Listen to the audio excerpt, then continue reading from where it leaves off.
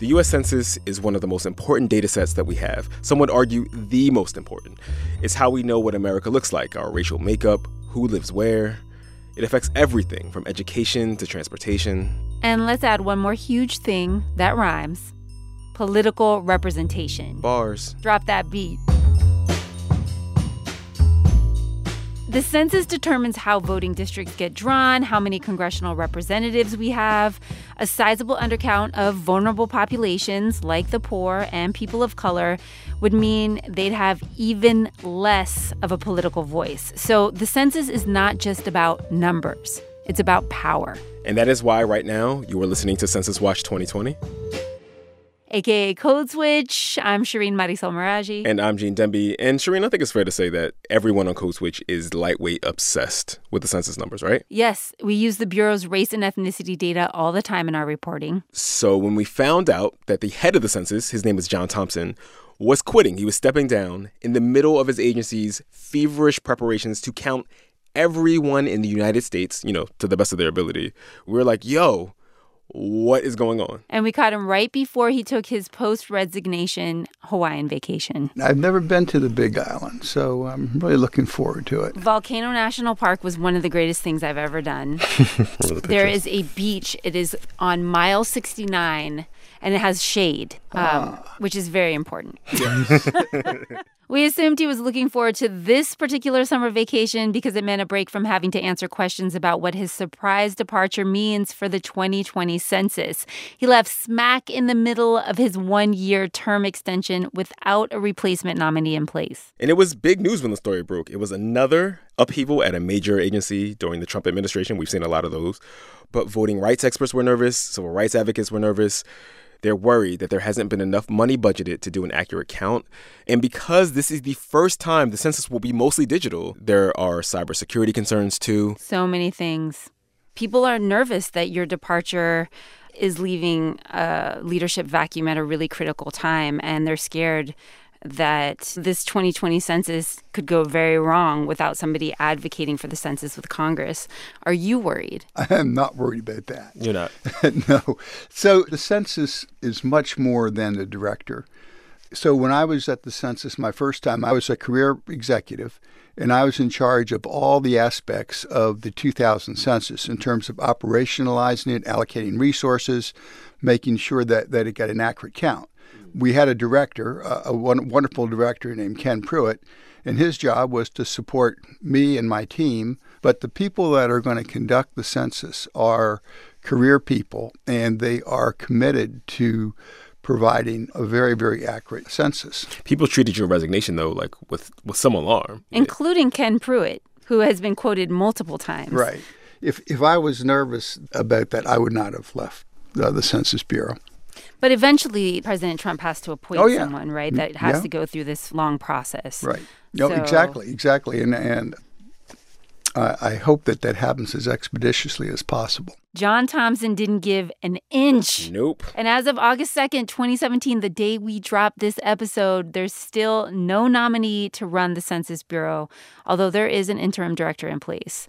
Now, Thompson announced his retirement in May. I had done all I could do, and I couldn't help the Census Bureau anymore. And so at that point, it seemed the right thing to do was to announce my retirement and turn over the reins or the helm of the Census Bureau to someone else. What do you mean?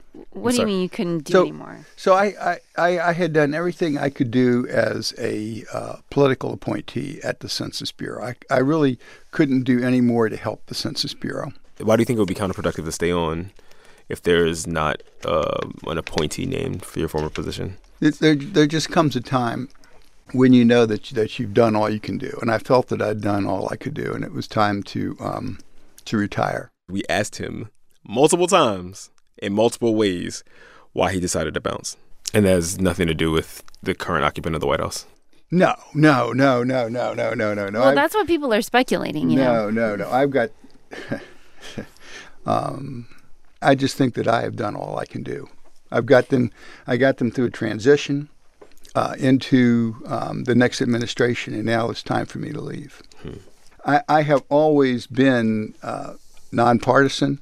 I don't have any political issues. Okay. Full disclosure, we wanted our exit interview with John Thompson to be this entire episode. Obviously, that's not happening. But if you want to hear more from that interview, it's actually on the Code Switch blog. Shireen wrote it up. Like we said at the top of the show, though, the census is about power. But it's really, really hard to overstate just how much the census informs how Americans understand race, like understand the categories that we call race. So that's what we're talking about after the break by telling the story of how the census got those of us from the Latin American diaspora in the U.S.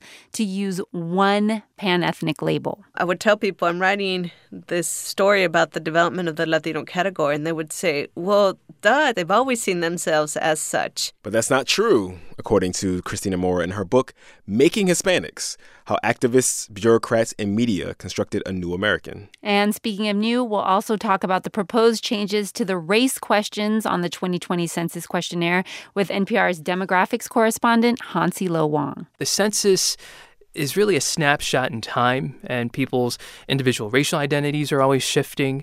Society's definition of racial groups are always shifting. But first, let's pay these bills. Support for this podcast and the following message come from Delta Airlines, who wants to make your travel experience informed, connected, and seamless. With the Fly Delta app, you'll always be able to locate your bags. The app has real-time bag tracking with RFID, giving you peace of mind in your hand. Download the Fly Delta app now. Support also comes from Annapurna Pictures, presenting Detroit. From the Academy Award-winning director of The Hurt Locker and Zero Dark 30, Detroit brings the world a story most have never heard. Set amidst the chaotic events of the 1967 Detroit Rebellion, this harrowing new drama stars John Boyega, Anthony Mackie, and Algie Smith. Detroit, directed by Catherine Bigelow, premieres in theaters August 4th. Gene. Shireen. Code Switch. All right, let's get right into your interview with the author of the book, Making Hispanics. I'll just let her introduce herself. Christina Mora, Associate Professor of Sociology at UC Berkeley. Welcome to Code Switch. Thank you. We talked to John Thompson, who was the outgoing head of the census, and people are a little bit nervous. And someone tweeted at us saying, oh, the census is drama every 10 years. There's always drama. Is that true? The census has never been devoid of politically thorny issues. Everything from whether they're going to use the label Hispanic or Latino or Spanish origin to whether Middle Eastern, North African people are going to be distinct from whites to whether the label Negro will still be used. All of these things are politically and culturally sensitive issues. If it was only about counting people and just getting the statistical numbers right, there might be less drama. But because it's about what we call ourselves, how we see ourselves, and how that will be connected to whether we're represented or not, of course there'll be drama. You argue in your book, Making Hispanics, that this Hispanic or Latino or what some are now calling Latinx pan-ethnic identity in the U.S. is actually a fairly recent phenomenon, speaking of what we call ourselves. And I just have to say that I know people don't think these terms mean exactly the same thing, but they're all used to group people of the Latin American diaspora in the U.S. together.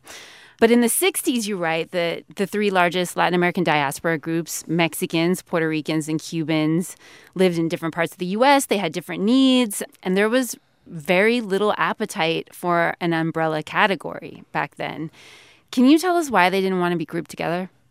Oh, the issue was really contentious. On the one hand, you had Puerto Ricans unsure of whether an alliance with Mexican Americans would mean that their issues would be swept under the rug because Mexicans were much larger. Mexican Americans were in Texas, sometimes under Jim Crow restrictions, or in places like California where they were segregated to different schools and discriminated against. Puerto Ricans had these sort of same issues, but were also really concerned about the Puerto Rican statehood question and these questions about what are the rights that they had as citizens. And at the same time, you had these two groups then having to contend with Cubans, many of which claimed that they were white, many of which saw themselves as not necessarily completely distinct from everyday Anglo-Americans in Florida, to the extent that they were going to make demands on the state. It was to get the state to pay attention to Cuba. They were much less interested in making a demand based on minority rights. It just wasn't in their purview. There was no Hispanic option, right, on that 1960 decennial census? No, not at all. There had been something called the Spanish surname count. And the Spanish surname count was a count that was only done in the Southwest. You would be labeled Spanish surname if your name fell on this list that the U.S. Census Bureau had comprised of thousands of names culled from the Mexico City and the San Juan phone book. But once again, that was only if you lived in states like Texas and California, New Mexico, and Colorado. Even though they used the San Juan phone book from San Juan, Puerto Rico? Yeah, I guess they wanted to catch whatever Puerto Ricans could be in L.A. at that time or so. And they tried to fix that, right, 10 years later? Yeah, on the 1970 count, what they had was that on the long form, only select households were given these forms, and there was a question that said, "Are you Spanish origin?" And there, people could mark off yes and then write in whatever nationality they were. They were on the road towards creating a category that would indicate some sort of umbrella pan-ethnic grouping that wasn't necessarily tied to a practice, like the practice of speaking Spanish, or to some objective factor like what your last name was. But is it putting too fine a point on it to say that it was a total failure? That the 1970 decennial census count really upset what we're calling the Latinx community these days? From the standpoint of the count, sure. There was a huge undercount, just as there was an undercount of African Americans and Latino community and their organizations, from the Mexican American Legal Defense and Education Fund to Aspida and other Puerto Rican groups, took to writing to U.S. newspapers, the Wall Street Journal, New York Times, Washington Post, assailing the U.S. Census Bureau for not adequately counting them. In part because they had this now one select question that went to only 10% of households in the United States. And even when it went out there, it wasn't in Spanish. And they hadn't really mobilized a publicity campaign to actually teach people that, hey, there's this question that's about you, that's incredibly important, that's going to be connected to political representation in all ways that we see you. And then by 1980, the term Hispanic shows up for the first time on the census form. And I would love for you to take us into the behind-the-scenes fights that led to that. Well, there were several. So the first fight is right after the 70 count, when Latino organizations from Los Angeles to D.C. to New York start arguing that there was a huge undercount. They get the ear, really, of the Nixon administration. And one wouldn't necessarily think of Nixon as a champion of Latino rights or Latino identity, but Nixon was open to hearing Latino concerns, in some part because Nixon had grown up in Southern California. He'd grown up in a context where he knew Mexican Americans existed, Right. And they were different. Their lives were different. Their experiences were different from whites. But also, too, Nixon was a savvy political campaigner. In 1972, he created the first comprehensive Latino vote political campaigns at the presidential level that the country had ever seen. I had no idea. Yeah, Nixon had what he called amigo buses that roamed around the Southwest, but also the Northeast and into Florida. And on these amigo buses, those that roamed on the East Coast played salsa and cumbia, and those that roamed in the Southwest played mariachi. This was before the Democratic Party did anything close to this. Wow. And the Census Bureau, they're pressured by the Nixon administration to let in and create now this new advisory board comprised of the Mexicans and the Puerto Ricans that were incredibly loud, and also some Cuban sympathizers that had been big contributors to Nixon. One of the biggest points of debate is, what would this group be called? Right. Some of the Spanish origin advisory members said, hey, why not use brown? We don't fit into these white, black, Asian categories. That's not us. Now, if you're a demographer, if you're a statistician, That seems like an incredible nightmare. You know, brown can mean Filipinos, brown can be Native Americans, brown can be South Asian Indians. This was a complete non-starter. It seemed like a headache more than anything. So they went down the list. Latin American. One of the problems with Latino politics is that they were seen as foreigners, that Latinos were seen as invaders and not inherently American. Right. And that one of their jobs was to really show that they were an American Hispanic constituency, that they were an American minority group, like African Americans, a minority that stretched from coast to coast and that were patriotic, that fought in wars, that contributed to American history, that built American cities. And so when a term like Latin American was used, right away it seemed to strike discord because it was seen as too foreign. Latino itself was closely seen as too close to Latin American and also too close to the word Latin. Hispanic was never a term that everybody loved, but it was a term that got a lot of support from within Latinos in the Nixon and later the Ford administration. How did they make it stick? Yeah. So the census director literally picked up 2 phones. He called all the Latino advocacy groups that were being set up in Washington, D.C. at that time. What year is this? 1976, 1977. Okay. They picked up the phone and they called the National Council of La Raza. They called the Mexican American Legal Defense and Education Fund and said, help. This is the category that we have. Can you help us promote it? And promote it they did. NCLR by itself set up town halls in places like Miami, New York, Los Angeles, Chicago, showing people the new census form and telling them, look, we're Hispanic. This is us. This is our chance. This is our category. The second phone the census director picked up was to Spanish language media.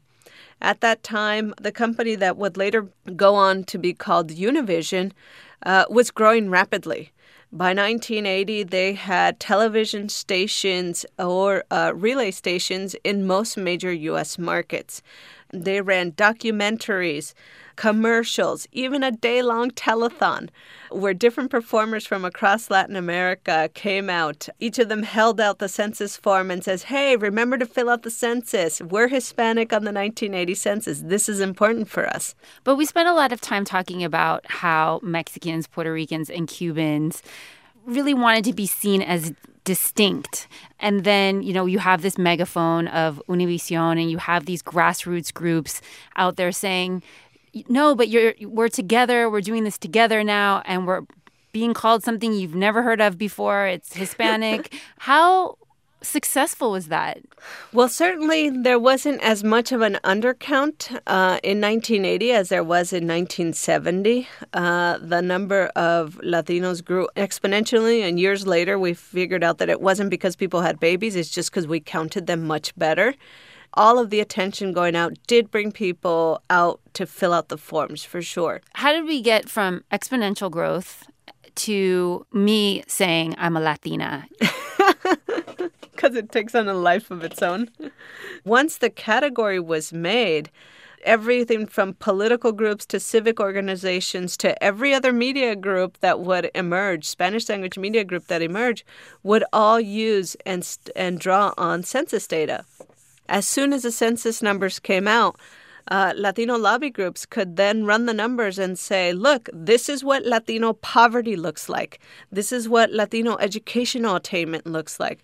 And they could go up to the Department of Education, for example, and say, Latinos are the second largest minority group. And yet, look, our educational attainment pales that of whites. You know, send money to our schools. You know, we demand money for these things, right? The same exact thing happened in the market.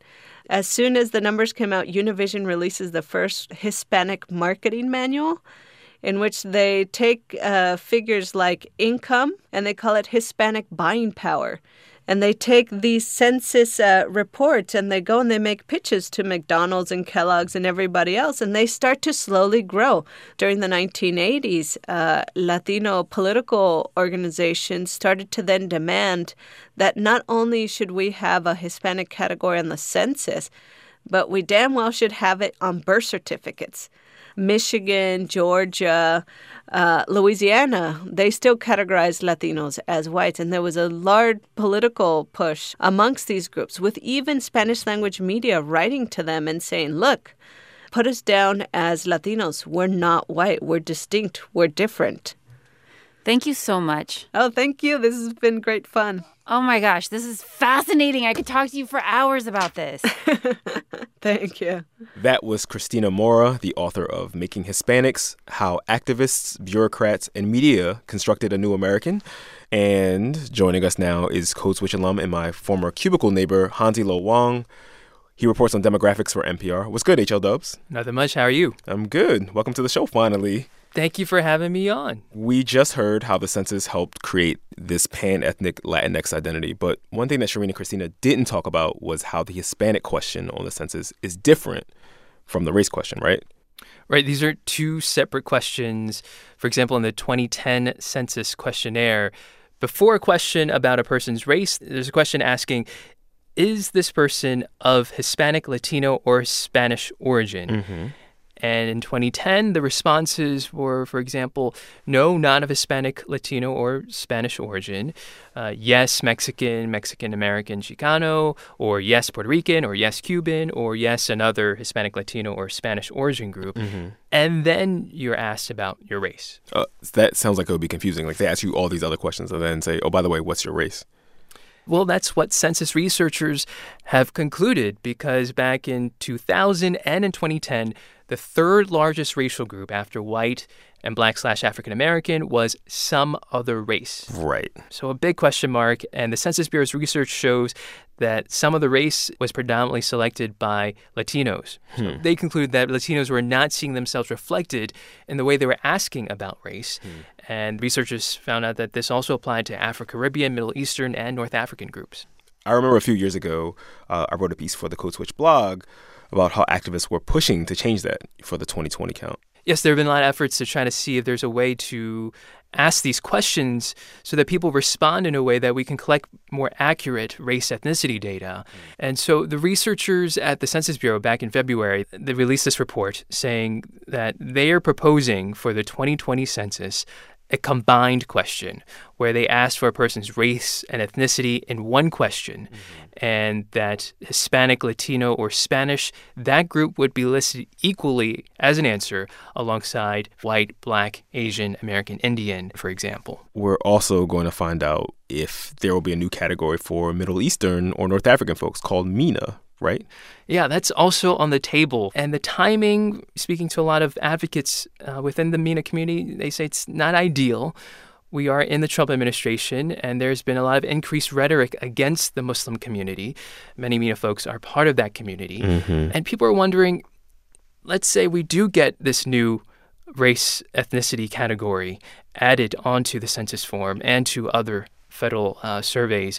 Will people actually identify as MENA? Right. And also, if they do, the question is, how will the federal government use this information? And one thing to keep in mind is that census data, all the information collected by the Census Bureau, is protected under what's called the Title 13 of the U.S. Code. Part of it says, quote, personal information cannot be used against respondents by any government agency or court. There's also a history of census data being used, for example, to set up internment camps for Japanese Americans during World War II. So there's also a perception problem. You know, one interesting thing is that many people who identify as MENA historically have checked off white on the census. Right. And census research shows that when you add a MENA category, actually you see fewer people responding as white and more people responding as Black and Hispanic. Why would a MENA category mean that more people identify as Black and Hispanic? Well, the Census Bureau, their research doesn't get into that, so we don't know for sure. Interesting. Okay. So when will we know how the stuff is resolved on the form? Well, first we're going to wait to see when these new federal standards on race and ethnicity come out, and is expected by the end of this year. They may not change anything, but we'll see. And then we'll find out what the possible questions are for the 2020 census next spring, which is when they're due to Congress. Hansi Lo Wang is a correspondent who covers demographics for NPR. Thank you, homie. Appreciate you. Thank you. That's it for this episode of Census Watch 2020, aka Code Switch. We're going to bring you more census stories leading up to the decennial count. So let us know what else you want to hear about race, representation, and the U.S. Census. Email us at codeswitch@npr.org. You can tweet at us. We're at NPR Code Switch. And subscribe to the podcast wherever fine podcasts can be found or streamed. Maria Paz Gutierrez, Walter Ray Watson, and I produced this episode. We had original music by Ramteen Arab Louie. Shout out to the rest of the Code Switch fam. Kat Chow, Leah Danella, Adrian Florido, Karen Grigsby Bates, and our intern, Aleli Mae Vuelta. Sammy Yennigan edited this episode. I'm Gene Demby. And I'm Shireen Marisol Meraji. Be easy. Peace.